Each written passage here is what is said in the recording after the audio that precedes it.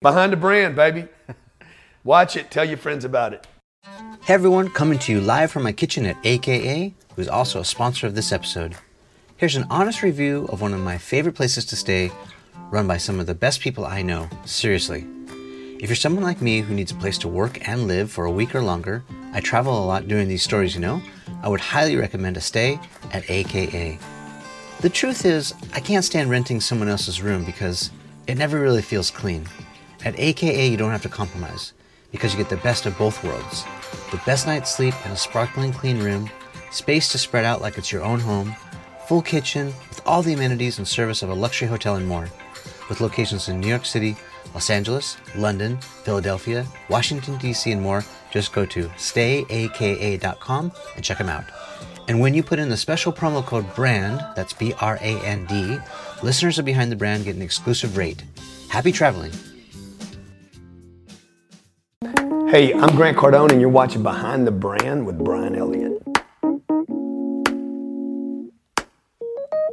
I mean, we were just sitting back, chopping it up, reminiscing about the good old days and all that. Tracking my roots, where I came from and where I'm going. Hey everyone, I'm Brian Elliott. Welcome to another edition of Behind the Brand. Today I'm here with the one and only Grant Cardone. Grant, welcome to the show. Hey, thanks for having me, man. I usually ask my guests, how'd you get this job? Yeah. How did I get this job? I don't know. It's been 30 years just figuring out where I'm going. Had no idea I would be doing what I'm doing today, what I'm doing, 30 years ago. I had ambition, like your audience is ambitious.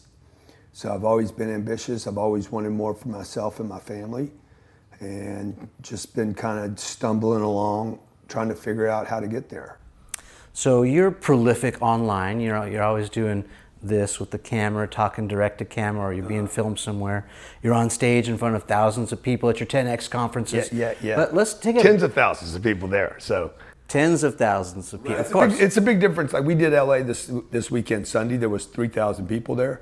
We did Miami in February. There was 35,000. I mean, those are like completely different experiences. Yeah, you can't get baseball teams to fill up stadiums like that. No, that's right. Yeah. But my first gig had 7 people in it. So I've had that whole transition from, talking to a handful of people to, figuring out how do you fill a stadium up. Yeah. So let's take that back in the chronology as far as you want to go back. Yeah. Let's talk a little bit about origin stories. I know you've talked about your story. I think you're probably, in my opinion, one of the few guys that's really willing to be vulnerable, to basically spill your guts. I was in my second year of college. I was completely lost. I had lost my way. I had lost my purpose. I had lost any sense of myself. I was trying to get other people to like me. Lost the idea that my dreams could become true. I don't even think I knew what my dreams were anymore. I'd had a couple of really big losses in my life. I'd lost my dad when I was 10, and then lost my older brother when I was 20 years old. He was 25, and he was both of these guys were my role models. So take us back for my audience who doesn't know your origin, your humble beginnings, your troubled beginnings. Yeah. Talk a little bit about that. And, my life has been very, very hard. And I grew up in a good family, so I don't have anybody to blame. Nothing bad happened to me. I lost my dad when I was 10. And that really that impinged, really messed, kind of threw me off. And so I was a good kid. 8 years old, my mom thought I was a loving, caring, kid. And then by the time I was 15, 16 years old, man, something had happened. And so I lost my dad when I was 10, got introduced to drugs when I was 15. The drugs weren't really the deal. I mean, drugs would become a problem for me, but really it was the year between 10 and 15, I was just lost, every day lost, like bored, forced into the 7th, 8th grade, 9th grade, forced into the system.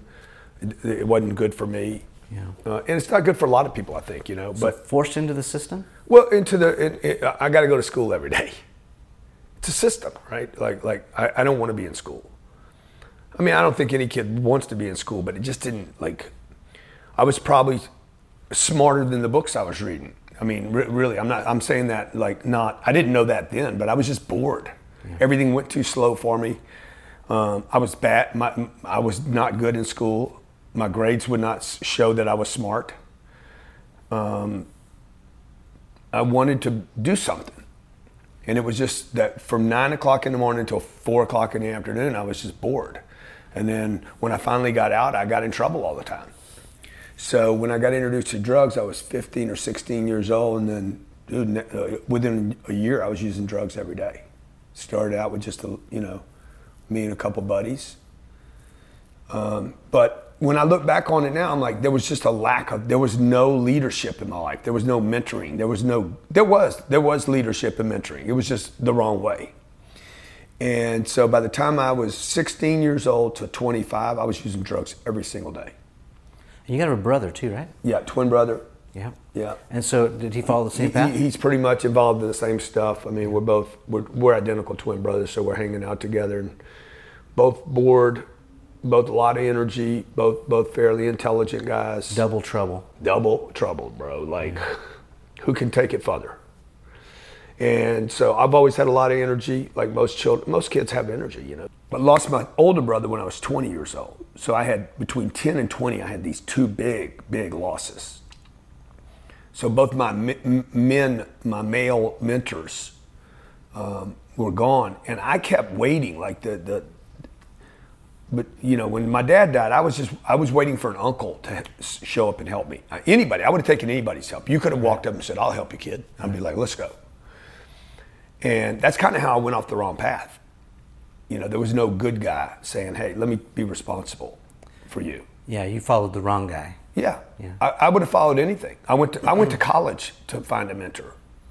I think I went to the drug dealer because I was like, I thought he'd be my mentor. It was just a weird thing. But so how'd you pull out of that nosedive? Well, first I had to go to treatment. I went to treatment and got off the drugs. I needed an environment where I got off the drugs. I had to get away from the environment. The treatment center really, there's a lot of bad information at those treatment centers, but it got me out of the environment. And then it just got me around a bunch of broken people. But at least these broken people were not using drugs every day. I needed to get out of the drugs being available. Yeah, I mean, that was step one, right? Change the environment. Yeah. And it wasn't even admit that I was powerless, or that I had a problem. It was like change the environment. I had to get out of the environment. I had to get away from the drugs.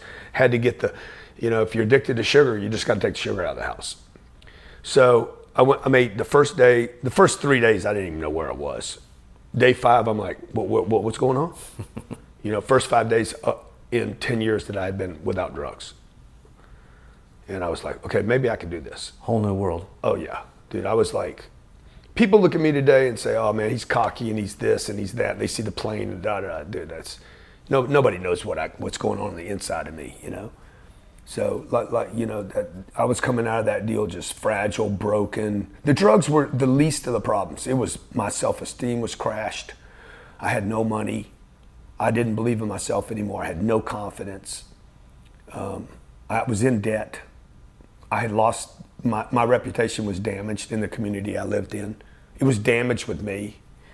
I was the black sheep of my family. Not even my family didn't trust me.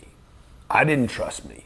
And then so I made the 28 days and I went back. I was working in a car dealership and I went back there and turned my whole life around. That fast. No, it just, had to one day at a time, just turn everything around. Starting with, okay, I got to not use drugs and I got to start rebuilding my life. And part of that was just paying back the debts, of the damage I had done. Yeah. Cleaning up my past, so that when I looked at Mike, I didn't see Mike and, I screwed him. Right. Or my mom and I stole money from my mom. I'm like, I had to clean all that up. You had to right the wrongs. I had to right all that. And a lot of guys don't do that. Like I see guys that stay broken for long periods of time, even though they cleaned up. I'm like, dude, you got to go clean that up. Not for them, for you. I had people I went back to this guy that I had worked for him, but I felt like I'd stole from him because I didn't I was doing this side hustle while I was with him. And I said, look, man, I owe you a bunch of money because you paid me and I wasn't really here. And he's like, I don't need it. His name's David. He's like, I don't need it. I said, you don't need it. I need it. I need to pay this. Yeah. You do whatever you want with it. I have to pay this. And he's like, no, I don't want it. I said, bro, look, I'm leaving the money here. I need to leave it here. It wasn't for him. It was for me, you know? Yeah. So I could walk back there strong. And so I've just been slowly rebuilding my life. And, you know, today I've got 17 little companies that all do pretty well. A real estate portfolio that we're building that's going to one day be something, you know, really to be something to be proud of. And I'm trying to help people right now.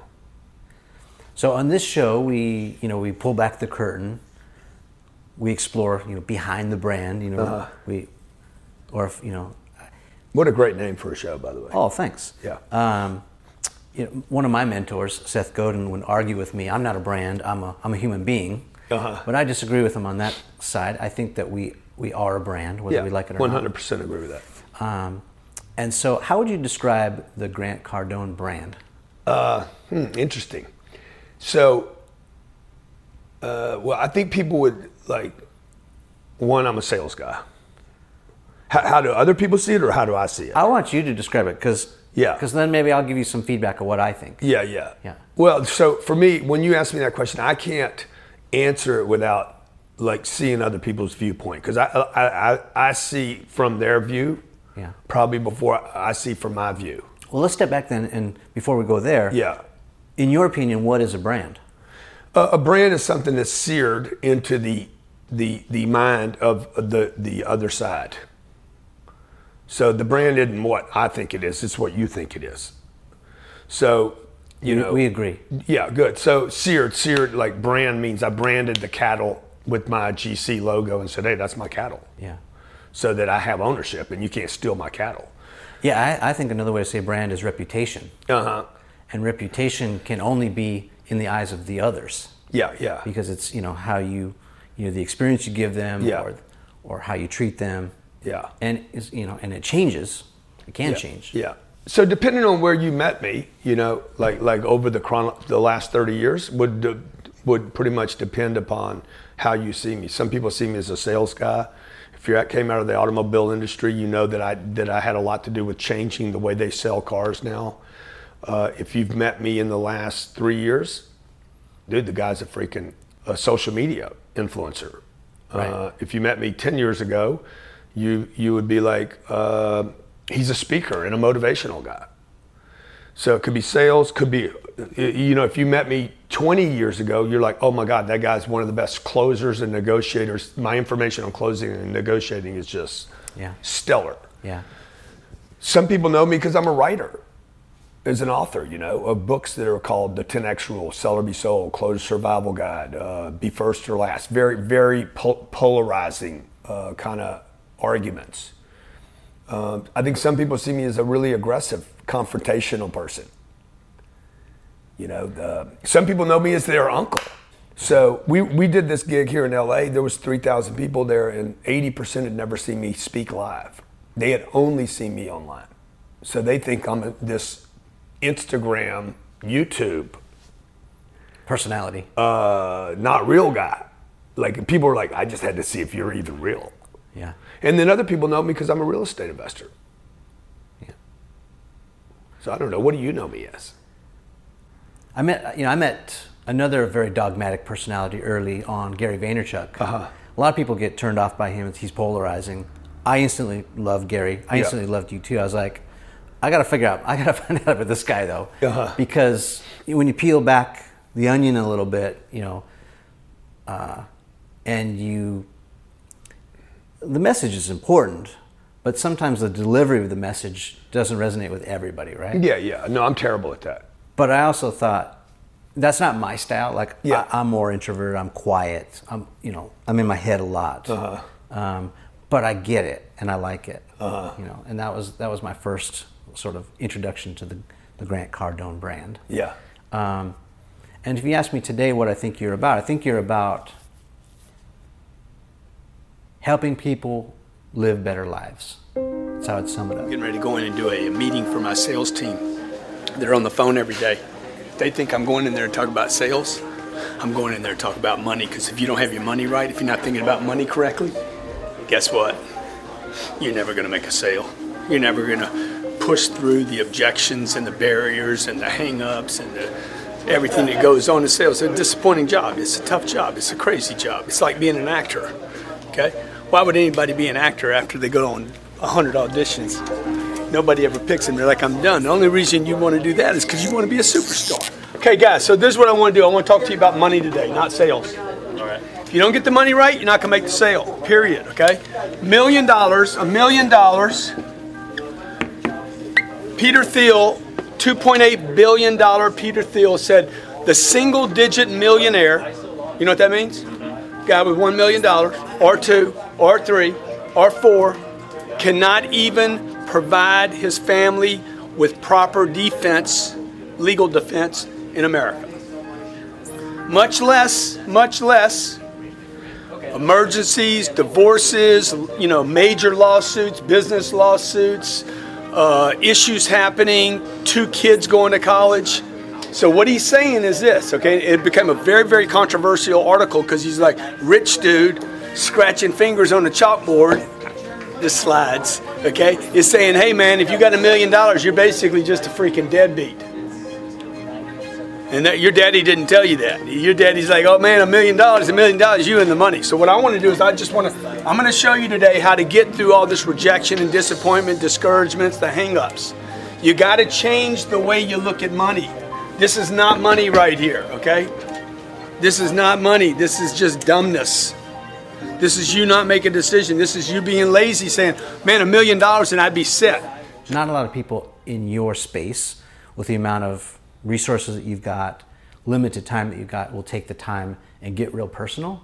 And to me, that's what started to ring my bells. Like, this guy's getting personal. You start talking about your family, mm-hmm. and then I started thinking about my family. I started listening, leaning in a little bit farther. Oh, this guy's not just trying to sell me something. He's trying to add value. Yeah. And there is value in the free information that you give. Yeah. And that's why I really started to be impressed. Yeah. And I am always trying to sell something. Like I need everybody to understand, like, don't be surprised when I try to sell something, because I am always trying to sell something. Well, who's altruistic? We're all a little truistic. Uh-huh. Like, we want to do the right thing. Yeah. But it's got to make sense. Yeah. Even this show, we produce it pro bono, uh-huh. but I'm not doing it for kicks and giggles. Right. Right now you're seeing my brand. Yeah. Which is, I'm trying to add value to my audience by drawing out the wisdom and experience that you've got. Yeah. That's what this is about. I think you make a point about, because there's a lot of guys that I know, like, that I've had on my stages that they're like, dude, how do you make all this time to do all this content you do? Yeah. So all that takes a lot of energy and effort that really doesn't monetize, but everything. I'm always trying to sell somebody on something, which means it's not always about money. It could be about, hey, use this to be successful, because if you are successful, you are going to tell somebody that I did this thing that this guy, you'll always associate it back to where you got it from if you're an honest person. Yeah. I used this thing this guy told me about. Or I went to this chiropractor and he gave me this crazy adjustment, right? And whatever it is, the success is worth more than the money. Yeah, and everything and nothing has changed, right? I mean, back in the day, when you lived in a small town and the butcher already knows what you want before you walk in the door. Yeah. It's the same thing. Yeah. He's the best. He's the best. Yeah, he's the best. I love that, Yeah. It's the same thing. Yeah. So for those who are maybe in your space of your caliber, what do you say to them? What is that? So why are you doing it? What's the return on the investment? Is it about trust? Is it about being there before the sale? Well, it's just the way I do it. Like we have a huge product lineup. And I know guys that condemn the monetization, some of which you've already mentioned. And I'm like, yeah, but you don't have the products. It's easy for you to condemn it. You haven't taken the time or the energy or put in the work to create the products. So you're talking about the conferences or the books? No, I'm talking about more. I'm talking about systems people can get on. Okay. So like, not come to a conference. A conference is a lot of work, right? But no, come listen to me answer your questions for 30 minutes. It's the easiest thing anybody can do. Yeah. It's the laziest speech in the world. What do you want me to do? Grant, I'll pay you 150 grand. Come answer some questions on stage. Let's go. Like, there's no preparation. I fly in, sit down, ask me questions, I answer it. I've already got my money, blah, blah, blah. I'm talking about people building out a system. Hey, how do you buy real estate? What are you looking for? How do you find it? For me to build out a 40-hour real estate system that I sell for anywhere from $1,000 to $12,000, that takes a lot of energy. Yeah. So it makes sense.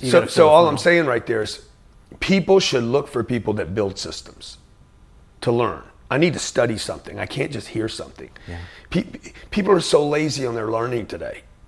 And we're making people lazier because of Instagram and Facebook, even interviews like this. People can watch podcasts, think they learned something. Maybe, maybe not. There's no system here because you're trying to get your audience to know me right now, which is the right thing to do, right? Yeah, we're at the top of the funnel, let's face it. Yeah, right? Totally top of the funnel, right? So if I'm going to study Warren Buffett, because Warren Buffett didn't create a system, then I have to actually build a system around Warren. So I'm going to go back and find Warren's first interview and his second one. I got to literally lay them out in chronological. That's how I study. Yeah. If I was going to study Vaynerchuk, I would study everything Gary's ever said in an interview because he doesn't have a system. So, and I want to see what happened. Like, how's he starting to change his opinion? Or Warren, what's Warren really saying? In all the interviews he's done over the last 20 or 30 years. And because I need to find out where I'm picking up a guy's data. Steve Jobs, at the beginning of Steve Jobs, if you could study Steve Jobs when he was 20, he was saying something different when before he died. Yeah. And then people need to calculate, hey, this is where I'm at right now when I tell you this piece of data, okay? He's like, money won't make you happy at the end of his life. Yeah. But that's not what he was saying when he was 20, right? So if you took that one thing when he was famous that he said, he already had his money. Yeah. This is a super good piece of advice that I want to just underscore and make sure that we highlight, which is, first you got to consider the source. Yes. Right? So if you ask your parents, that's a funny story. My father-in-law will probably not appreciate me telling this story, but anyway, so when he was telling my wife, his daughter, giving her advice, career advice, when she was going through college, he said, you better take a lot of typing classes so you can be a good secretary. Uh-huh. And she's like, secretary? I'm going to be running the business. Uh-huh. But that was his mindset. Sure. And so it was limited, yeah, right, to his experience. Yeah, exactly. And the era in which he grew up. Exactly. So you have to really be careful about who you're taking advice from and when. When are you getting it from him? Yeah, that's excellent advice. Yeah.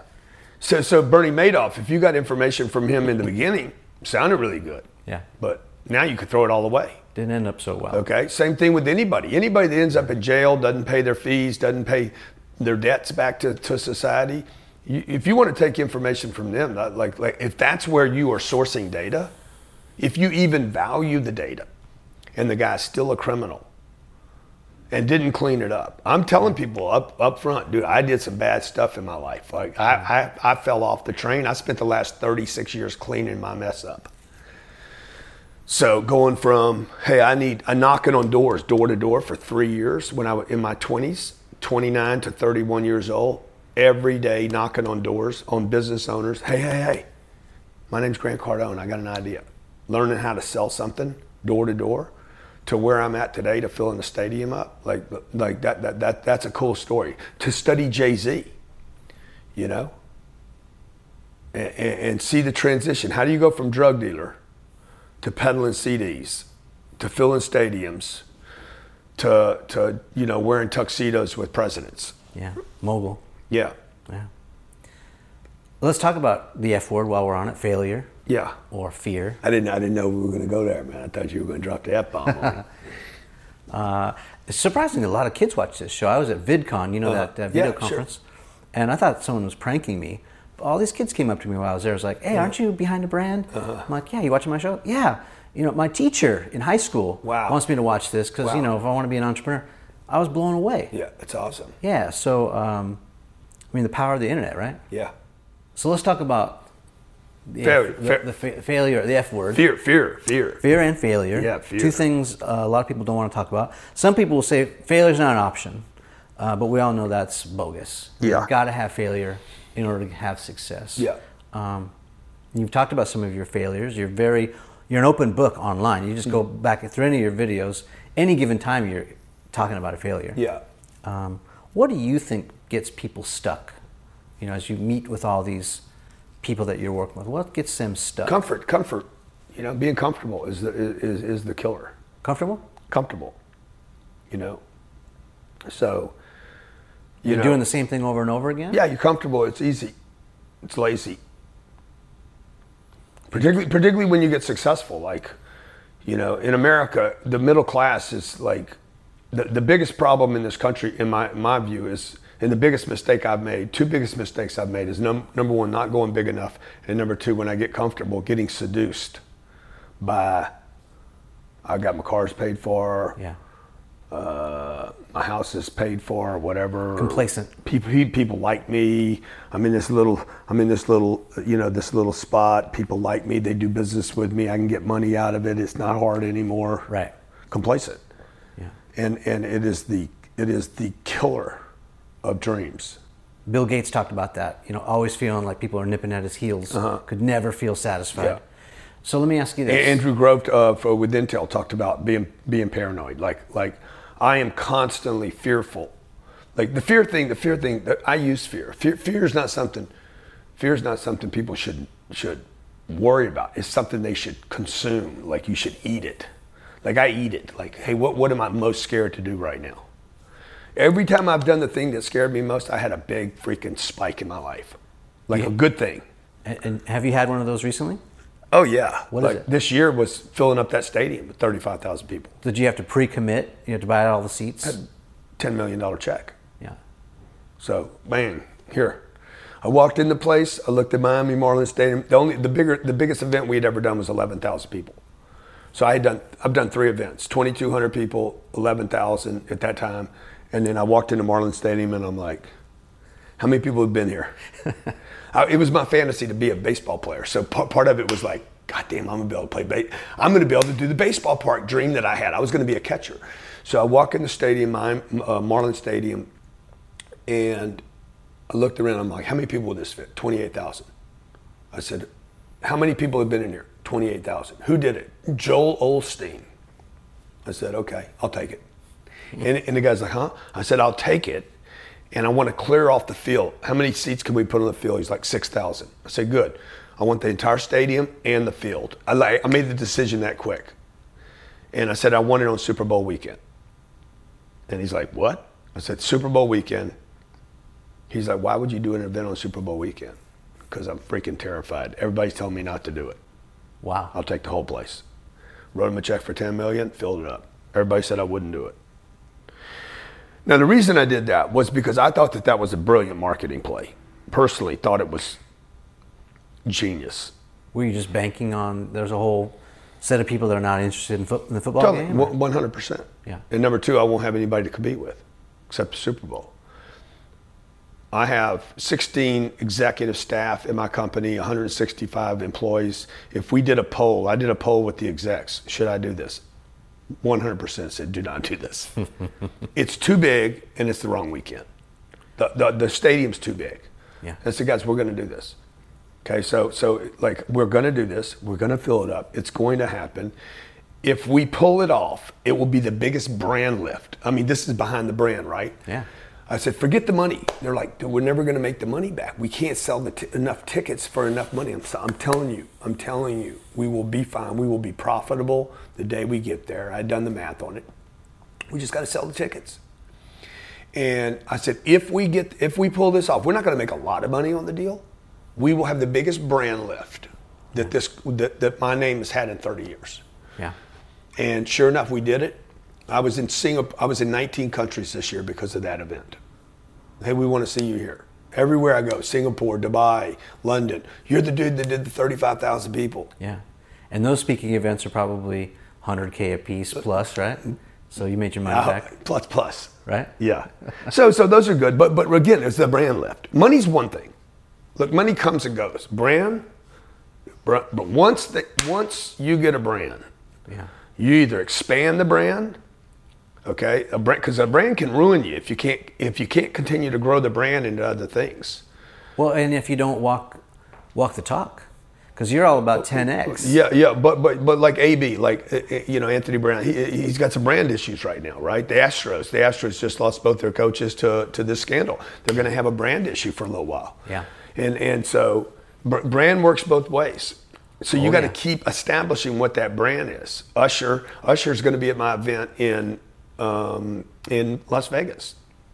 People will be, oh, he dances and he sings. He's not coming there to dance and sing. He's coming there to talk about business. So he's trying to expand his brand. Yeah. Well, he's the guy credited with finding Bieber, right? Yeah, exactly. Yeah. Okay, Scooter Braun's going to be there. That put the deal together between. Yeah, the pass Bieber. off. Yeah. Pass baton. So again, Bieber's trying to he's got to rebrand. So everybody's got this branding issue. It doesn't matter where you're at in the food chain. Yeah. Apple Computer's got a brand, right? Yeah. And it's like, what is it? Well, it was a computer with Steve Jobs. Yeah. Tim Cook's done more for Apple brand than Steve Jobs did for it, right? Because now what is it? Oh man, it's iTunes, it's TV. So you got to keep. A lot of people, what they do is they become the executive and they become the successful guy. And they wrote 2 books. Okay, good. But who are you now? That's who you were. Right. I like that. Let's go back to your answer to what gets people stuck. And you said complacency. Yeah. And? I can't really fail. I mean, it's not possible to fail if I don't quit. As long as I'm still in the game punching. Yeah. So let me change gears a little bit and ask you. Okay, so we talked about your brand. Yeah. We talked about your brand being, you're the consummate sales guy, you're the public speaker, you're the author, you're the front man. The promoter, I'm always promoting something. Yeah. What is it of those things that really lights you up the most? I love real estate. Like real estate's like, I'll accumulate $2 billion worth of real estate by March or April of this year. Is that through Cardone Capital? Or? Yeah. Yeah. I like, the things that drive me, nobody really knows. Like my mom was worried about the bills every month, and I'm 12 years old, and I couldn't do anything about it. And it freaking just killed me. I didn't know what to do about it. Yeah. And I could not get, my mom was my best friend. I couldn't get her out of fear because I didn't know how to bring money in. I didn't really understand what was going on and why she was always worried about everything. You could just hear it. You could feel it. I could cut it in the room. It was in the atmosphere. Well, I would argue that was trauma on you. You felt her stress. And that probably had a lot to do with your behavior. Yeah, could have, because I couldn't contribute. I think people want to contribute. Yeah. And so the thing that drives me the most today, the reason we've opened Cardone Capital up to other people, it literally is the model that would have solved my mom's problems when I was 12. When we laid out the format for how we pay our investors, we pay every month. Every accountant, legal, financial people tell me, do not pay every month. It's too expensive. I'm like, yeah, I don't care if it's too expensive. It's the right thing to do. So how does it work? I give you $1, you give me $1.20 back. You give me $100,000. I'm going to pay you 6% a year, but I'm going to pay you every month, and I'm going to make you an actual co-investor with me. The middle class in America never gets a shot at good deals ever. Right. And in addition to you getting paid every month and you co-invest with me, you get all the tax deductions that the wealthy people get. Yeah, so you're saying... There's no middleman. And you are finally getting invested in assets that the wealthiest of the wealthiest get shots at. So it's the best property you could possibly buy. And you're saying leave it to the experts. We'll manage your money better than you can, and you get the assets. Well, I'm going to manage the asset. I'm not going to manage your money. I'm going to manage the asset, and the asset's going to take care of the money. Yeah. So I'm not managing money. Like I'm buying great real estate, and the money goes into real estate, and then it just sits there. Yeah, or you flip it and you make a profit. We don't flip. Okay. We're not flippers. You keep it. We buy great real estate that's going to be worth double and triple what to 10 years and 20, 15 years from now. Let's talk about that because I watched that little selfie. The Hollywood Hills thing? Yeah, that was fun. Yeah. Yeah, I did a video I lived up on Doheny in the Bird Streets. Yeah. The homes there are like 45 million, 35 million. It's insane. For those of you out there buying houses, you hear me all the time say, hey, keep your money out of houses. These hills back here behind me are just filled with $1 million, $5 million, $10 million, $30 million, right? Let me see if I can point that, right there, 30, 35 million maybe, I don't know, it could be 40 million. It's ridiculous. Now that's gonna create the illusion on these hills. I used to live right there where those piney, let me see if I can get my finger right there. And I sold that house for $18 million. Made a bunch of money on it. That house is probably worth $30 million today, maybe more than that. I don't know. It's some stupid, ridiculous number. You can't even think with it. Dre lived right in front of me, and he sold that house for $30 million, the house in front of him. Elena, here's our house, our old house right here. And they scraped it. Now, all this creates the illusion for those of you who are hearing about housing and the guy that made all this money on a house. And, I almost never tell anybody I made money on a house because I don't want you guys to get the illusion. It's an illusion, okay? It's an illusion. In these hills, I'm going to predict this right now. In these hills, in the next 5 years, look at this. They're building one right there in the corner right there, okay? That's going to be maybe an eighth of an acre, probably a quarter of an acre, a 16th of an acre. They're probably going to spend $15 million to build that house. There's so much building going on in these hills right now. Trust me, you got money in these hills, run, sell it, grab your dough, and go to the stove. Because when this thing falls apart, the last time I was here, it was 2004. You couldn't give a house away between 2004 and 2012. You couldn't give a house away in these hills. When it breaks, folks, it will break hard, okay? It will be ugly. Nobody ever brags about how much money they lost in the casino. They just tell you how much money they made. Yeah. So these hills, the reason I said all this is these are terrible investments is they don't produce income. The place we're in right now produces income. It's a great investment. Yeah, your whole philosophy is... If it doesn't produce income, don't buy it. Well, and you say rent where you live. Rent where you live. It doesn't produce income. Buy where you... Four things I look for in an investment. Yeah. Now, I've been lucky enough in 30 years, like I have taken I started with $3,000. It's worth hundreds and hundreds of millions of dollars today. It's ridiculous. My first deal was $3,000. That $3,000 started me on a $2 billion path. So four things have to happen for me to make an investment. Number one, I have to have cash flow. Two, there has to be leverage, meaning I trade a piece of paper, I want to leverage up to an asset. I don't trade paper for paper. I don't go sideways. Mm-hmm. I want $1 to become $3 or $4. Real estate does that. Three, I have to have tax write-offs in that investment. Stocks get knocked out. There's no tax advantages to buying a piece of paper. And the fourth thing I want is appreciation. I want a 99.99% chance that I have appreciation over the life of the investment. And that's all real estate. Well, Bitcoin's out. I just started excluding stuff. Bitcoin's out, okay? Ford Motor Company investment's out. I don't know if Ford Motor Company is going to appreciate. My company might not even be there in 10 years. Tesla is the most profitable car company today. Worth more than Ford Motor and General Motors, which makes no sense to me either. There's no way I'd invest in Tesla. I might use one of their cars, but there's no way I'd make that investment because it doesn't cash flow. There is no leverage. You put $500 in it, you get $500 worth of stock. Yeah. Could go up or down tomorrow. Well, and if Elon's gone, it's gone. Yeah, it's over. Yeah. Okay. I mean, the stock would go to freaking $50. Yeah. So I don't speculate on anything ever. And Bitcoin would be out. Bonds would be out. They don't pay me every month. Buying a house would be out. Doesn't pay me. If it don't pay me, I don't do it. So let's transition then. I'll ask you a personal question. So you're married. Yeah. You got a couple kids. Yeah. Was there any translation from the way you do business with how you chose a partner, and vice versa? How did that all work out? Yeah. So I found Elena. I moved up here to find Elena. Like I go places to find things, and this goes kind of back to the story. Like what traps people?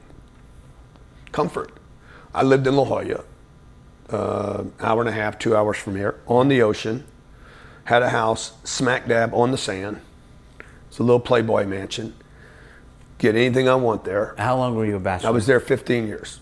Yeah. What age? 35, 33 to 48. Okay. And get anything I wanted there, had it made, had one employee, officed out of my home, woke up to the ocean, went to sleep to the ocean. Living the life. And one day I woke up, I'm like, what are you doing, bro? Like, this is ridiculous. I'm unhappy. I'm not reaching for my full potential. I'm not getting challenged. I'm not scared. I'm comparing myself to the people around me. You did better than your dad ever did. Everything's about the past. Everything's about what I did, not what I'm doing. That's when I'm in trouble. I'm bored. I'm restless. I'm discontent.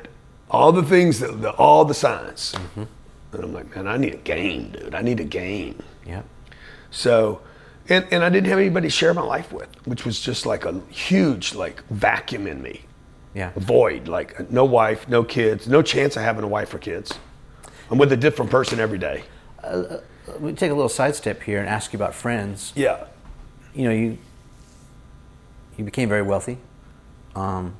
Easier or harder to find true friends with more wealth? Well, what happens is it's not easy. It's not harder to find, true friends. I mean, you can be broke and not have true friends, but what happens is the people around you start telling you how well you're doing. Man, you're doing good, dude. Why are you working so much? Yeah, so it goes back to that complacency. Like compared to where they are, you start comparing yourself to other people, you're done. Yeah. Because it doesn't matter what other people are doing. I can always find somebody doing worse, and I can always find somebody doing better. So what happened for me was I had all these people around me that were like, why are you worried about working? Why are you always disappointed? Why do you always need more? Right. Why do you always? Why can't you just love yourself? Why can't you just be happy with where you are? I'm like, because I ain't. Because I know I can do more. Yeah, it's just what I'm made of. I sold that house. I put it on the market, sold it 30 days later, put all my stuff in a car, drove up here. Didn't know one person here. Never been to LA, never spent any time here. But I had an idea that my wife was here. Met her the first night I was here. She would not go out with me for 13 months. For what reason? Just didn't like me. Not compatible. Thought I was a dick and too arrogant. And she thought I was a guy that got whatever he wanted. And I just pursued her and stayed with her and called her 26 times over 13 months and was very polite, professional. Like your sales process. Totally. Just put her in my system, man. And finally one day she's like, okay, all right, let's go out one time. So you wore her down, okay. Yeah, just finally wore her up, Told her the first call, I said, look, but when people hang out with me, their life is always going to be improved. It was a terrible line. Value proposition. But it happened. It did happen. It was the big claim. And, so that's about not compromising. Picking that. It's the same thing with my investments. I don't compromise my investments. I don't try to buy low and sell high. I've done that. I got hit every time. So how did you know that she was the one? I don't know. I don't know that exactly, but it's kind of like real estate for me. When I walk on a piece of real estate, I know when it's the right one. I just have this tuning fork. That's it. I've known that about women, by the way. I've been with more than two women and known every time there's no way this works more than going to bed. We're going to go have sex. She's going to say no. She's probably going to have sex with me anyway. We're going to have a good time. We're going to go out 3 or 4 times, and it's going to end. Yeah. And they knew too, by the way. With Elena, I'm like, dude, she's going to have my children.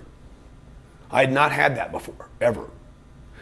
So for a piece of real estate, like I can go look, you could drop me off right here in LA and I can look at, I wouldn't buy anything here. Bring me to Houston. I'll look at 25 pieces of property and all 25, no, it's not right. There's something out that's not right and I won't buy any of them. Yeah. And then I'll wander in that one property and I'll be like, this is the one.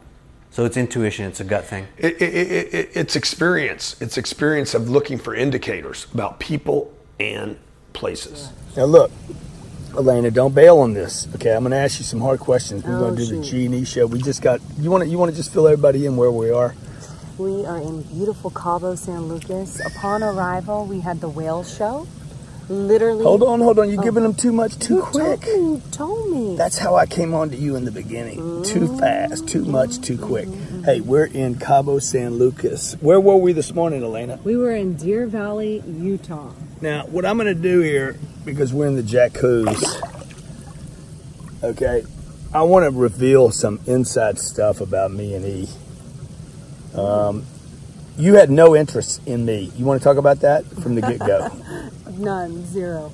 Well, you want to tell people about that, Zero. like Stingy with De Niro. Yeah, Might buy you crisp, but but why weren't you interested? You weren't my type. Why was I not your type?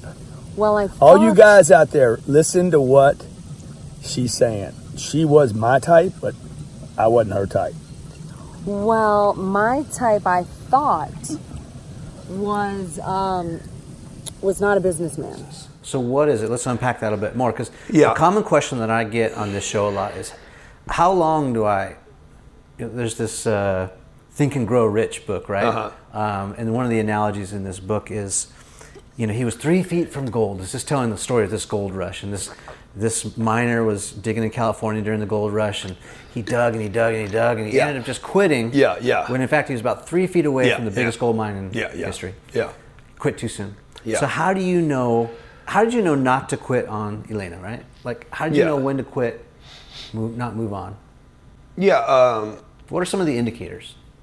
Well, for me, they were like, okay, she was hot, but she was also like, she was interested in some of the same things I was interested in. I knew that, right? And the fact that I'd got her at a place where she wasn't interested in a relationship, she just wasn't interested at that moment. This is what I tell people: look, not interested is a level of interest. I gotta wait till she's at the right place, to where she's like, today I am interested in a relationship, not just me. Yeah, so it's timing sometimes. Sometimes it's just where she's at. Now that I understand that, because I remember where I was not interested, and I also remember where I was not valuable. You asked me earlier, hey, why are you doing these 50 cities for no money? And they're free. I remember when free was the only way I could get into something. I was a punk that would later become somebody. And every somebody's was a punk. Mm-hmm.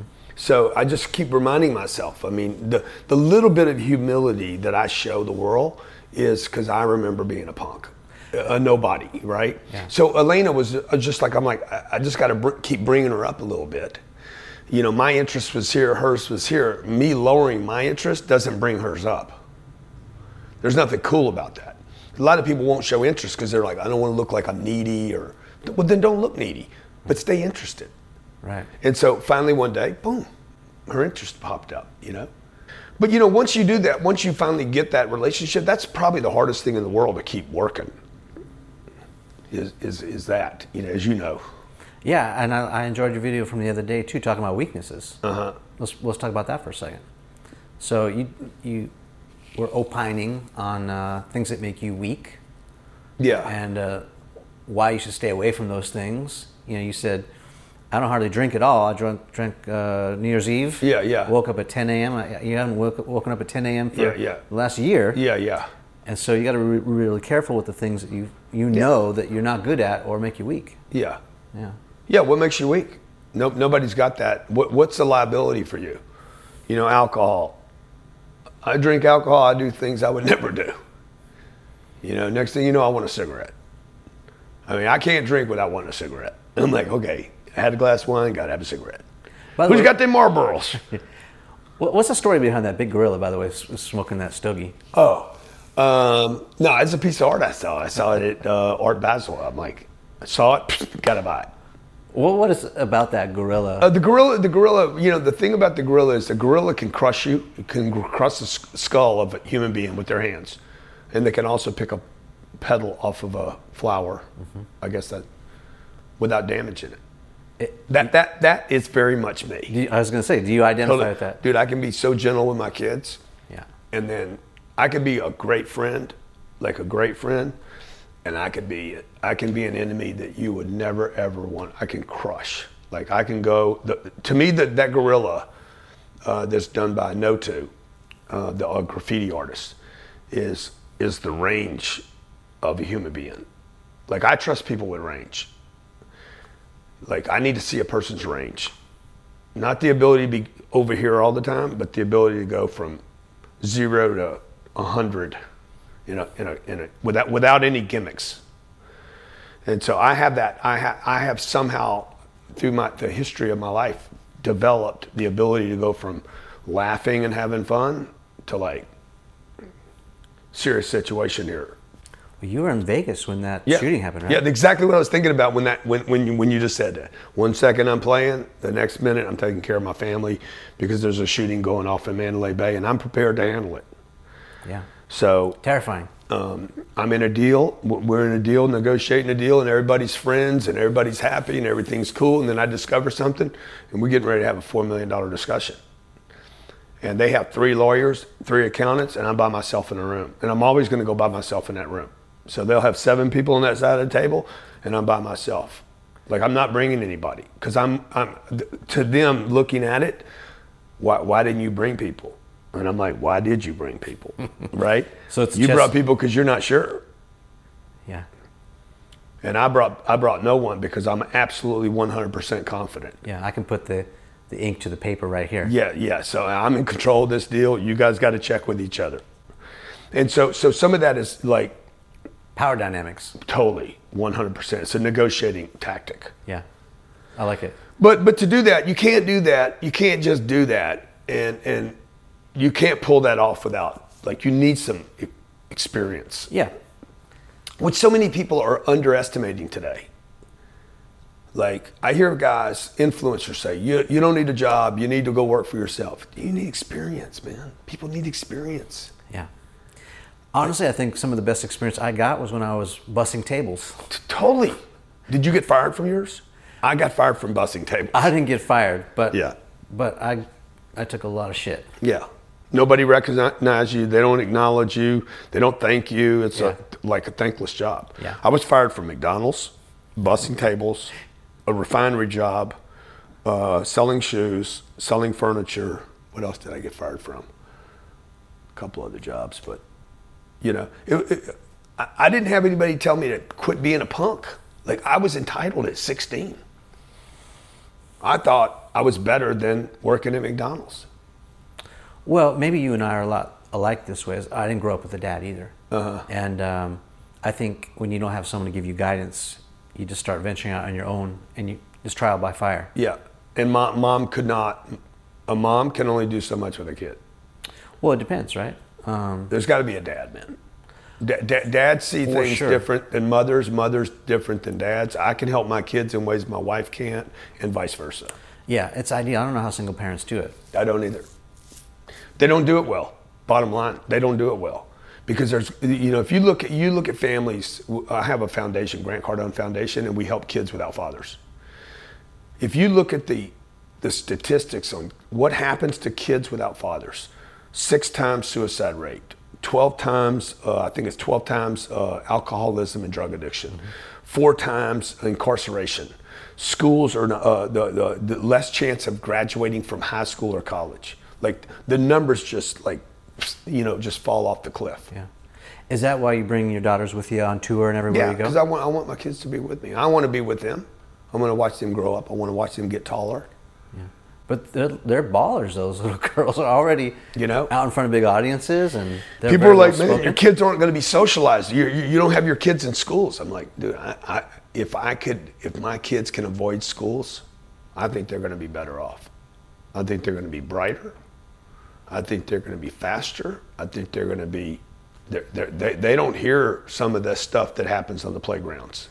Yeah. They're not. Now. They're going to miss something, but everything's a trade-off. Yeah. They were in 19 countries last year. Yeah.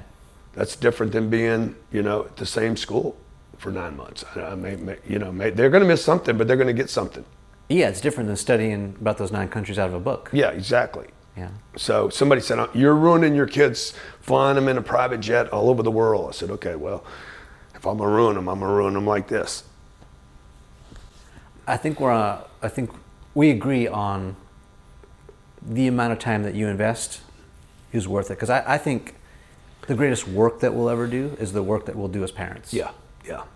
That's probably the most important thing I'll ever do. That's my legacy. If I did anything better, it would be to spend more time with them. Yeah.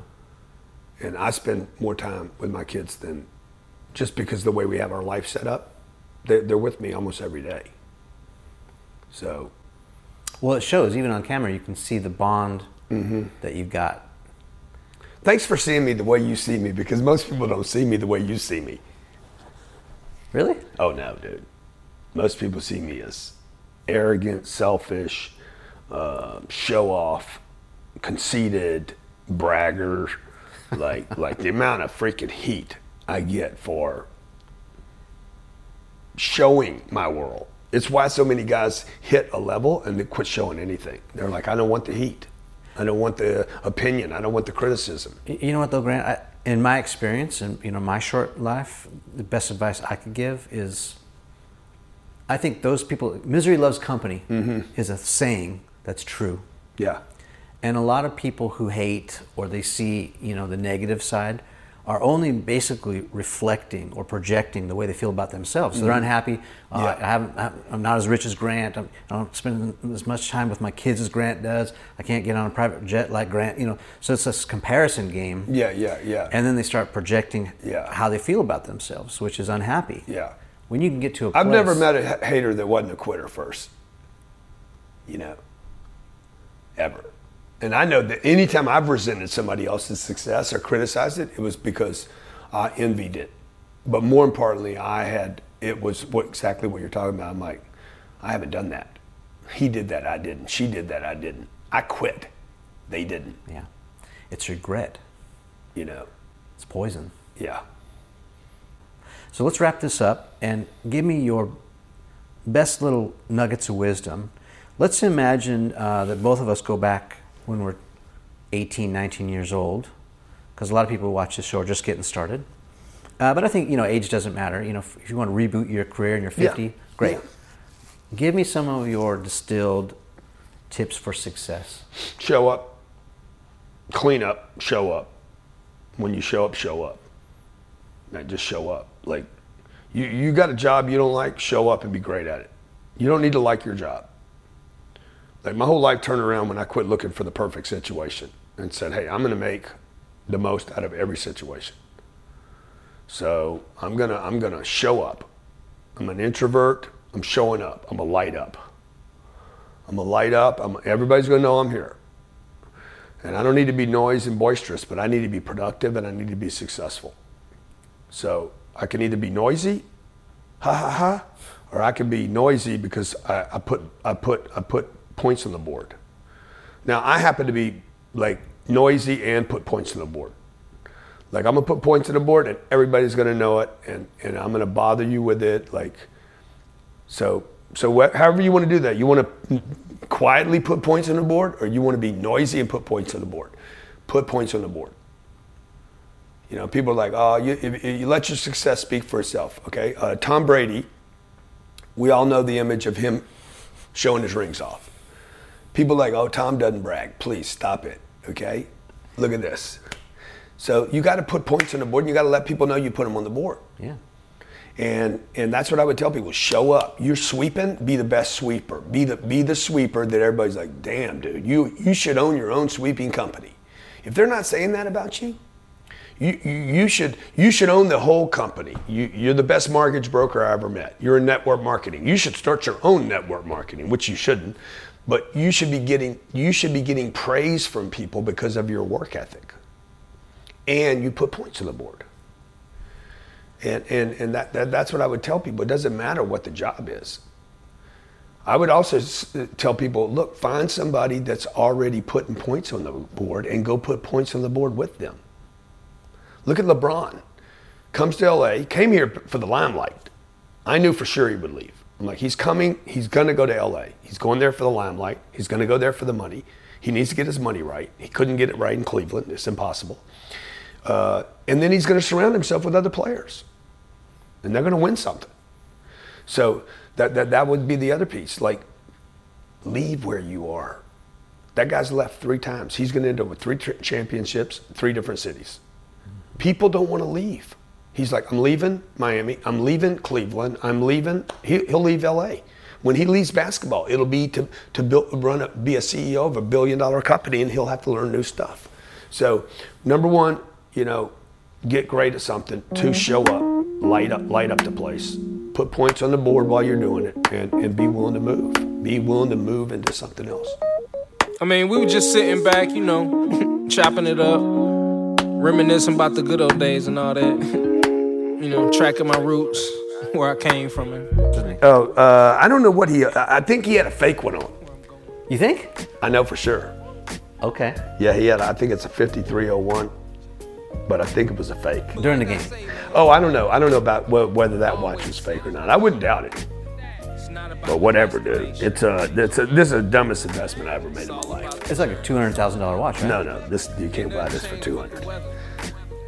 No, you got that about half wrong. Really? At least. Wow. There's 15 of those on the planet. That's number 10. Stupid.